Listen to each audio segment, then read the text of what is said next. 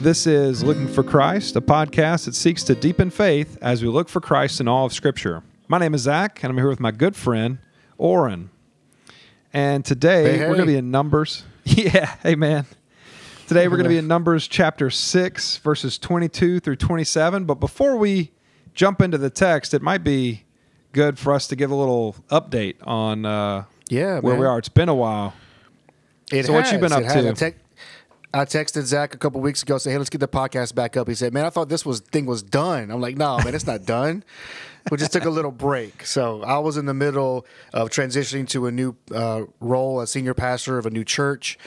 And so it took some time off to kind of get my schedule kind of straightened out. But I think we got a good rhythm now going. And so I want to get this podcast up and running.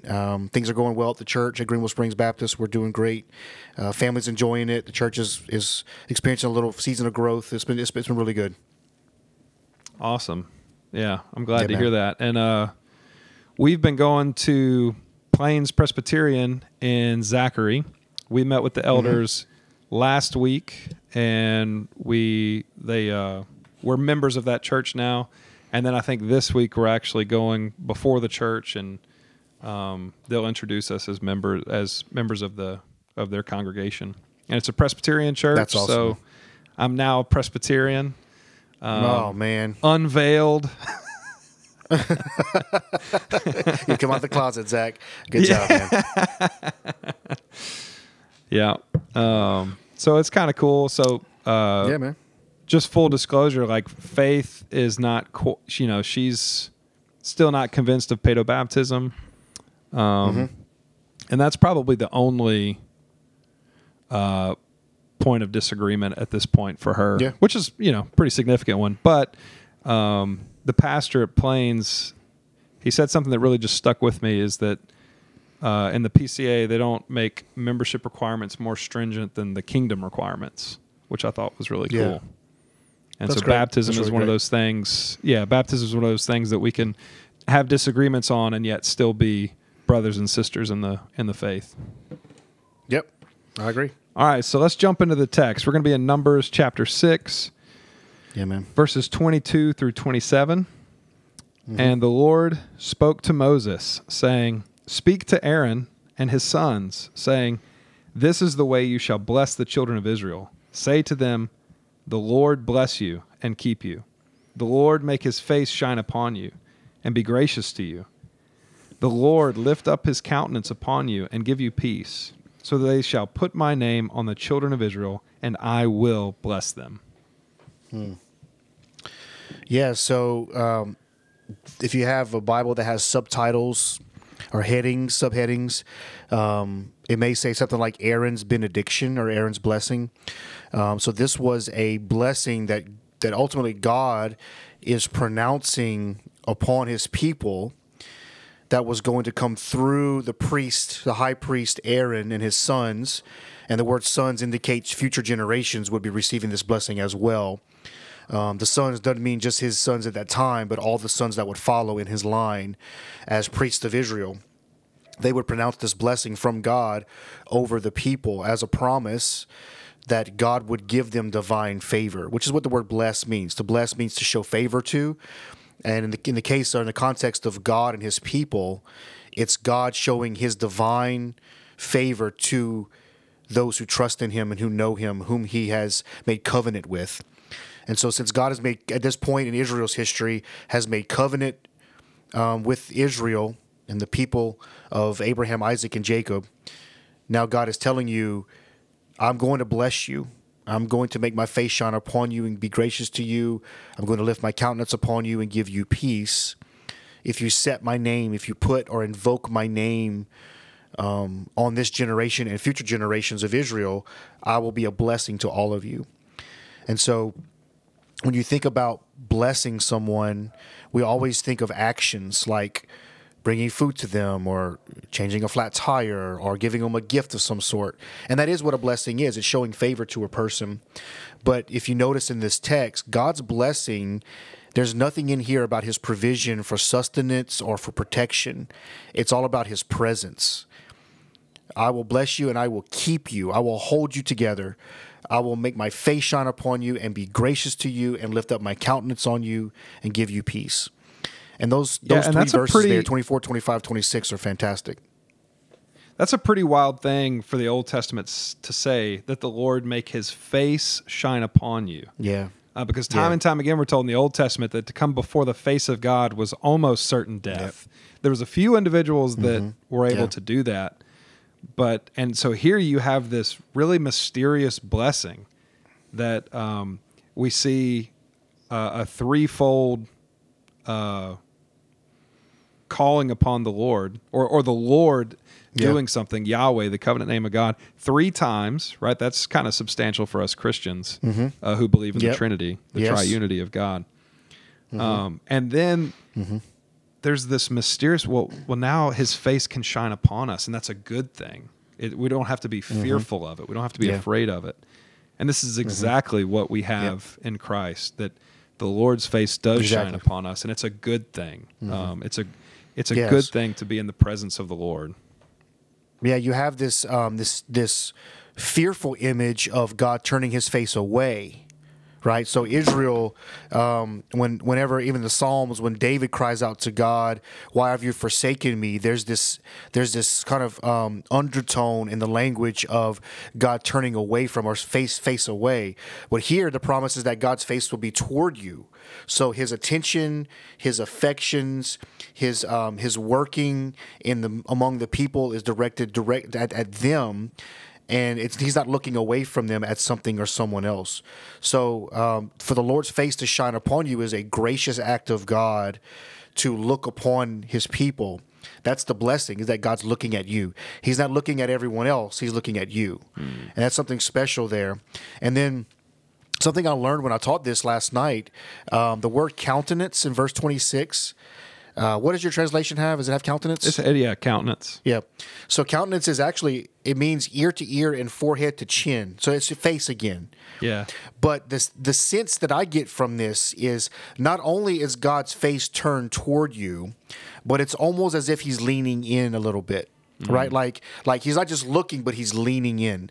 Kind of like a father with a tearful child who's heartbroken over something. Instead of just standing there with his arms crossed, looking at them, going, "What have you done?" He leans in and says, "What do you need? How can I help you? What's hurt you?"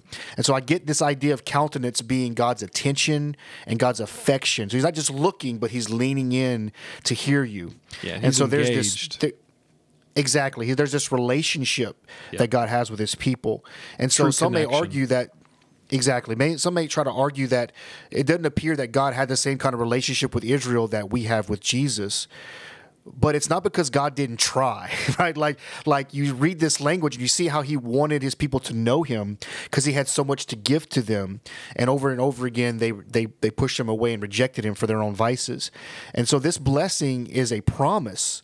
He says, when you invoke my name, when you put my name on the sons of Israel, I will bless you.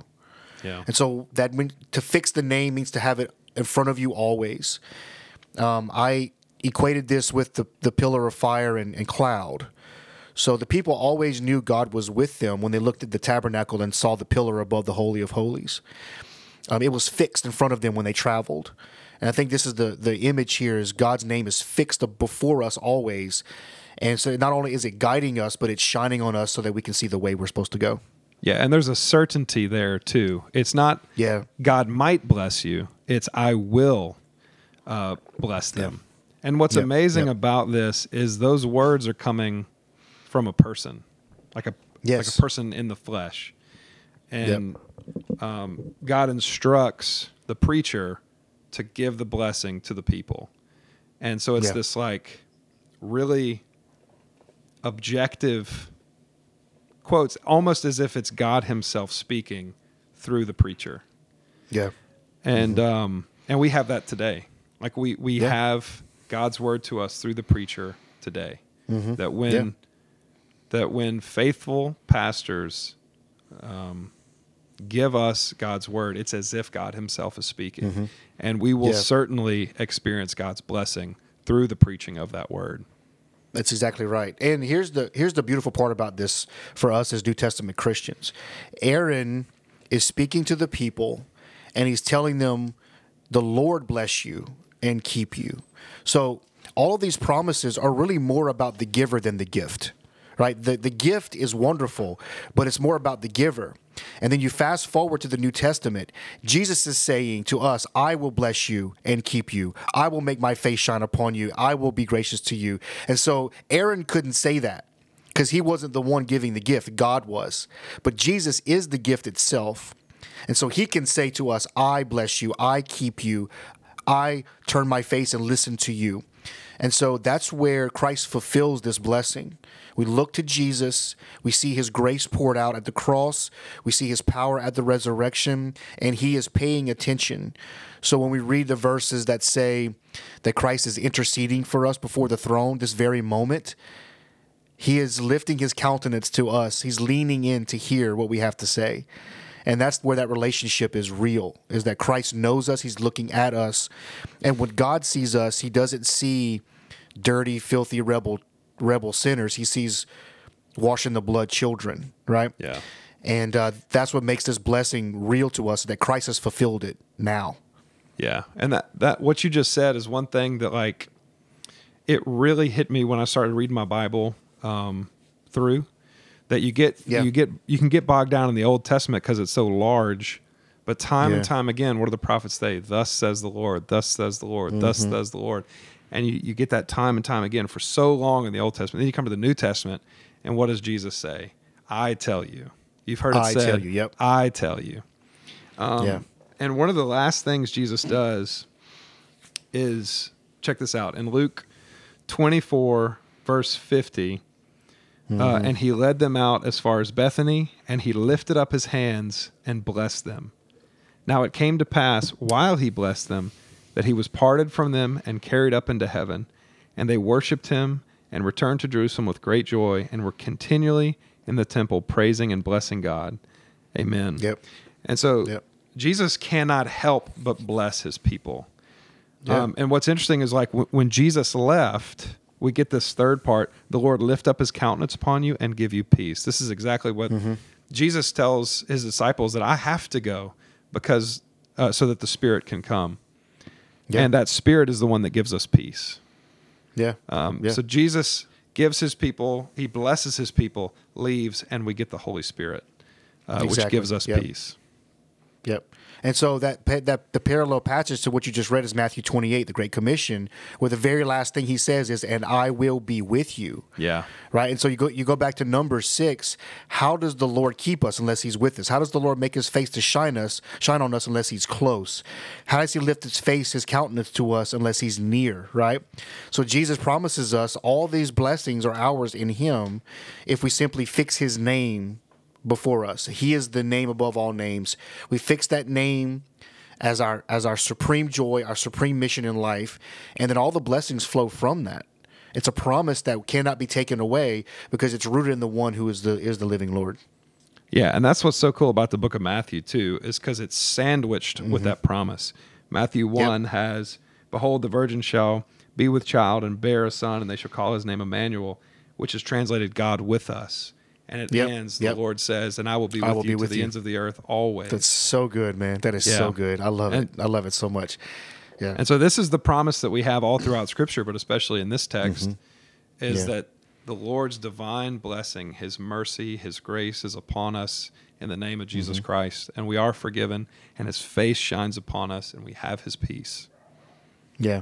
And so really, if we try to pray this prayer ourselves, it could be more of a prayer of praise by thanking God for blessing me in Christ and keeping me in Christ and making his face to shine upon me because of Jesus and be gracious to me. Like, so we can praise God for this blessing, which is ours now.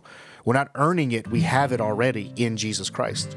So looking to Christ, as we've often talked about, the author and perfecter of our faith, running that race set before him, right? He saw the glory that was before him. He ran the race in faithfulness, and now we follow him in that. How do we do that? How can we do that? We do that by turning our eyes to Jesus. He blesses us and keeps us always forever for his glory. Amen. And that's a good place to end. Amen. So, Lord, Praise help God. us to turn our eyes to Jesus.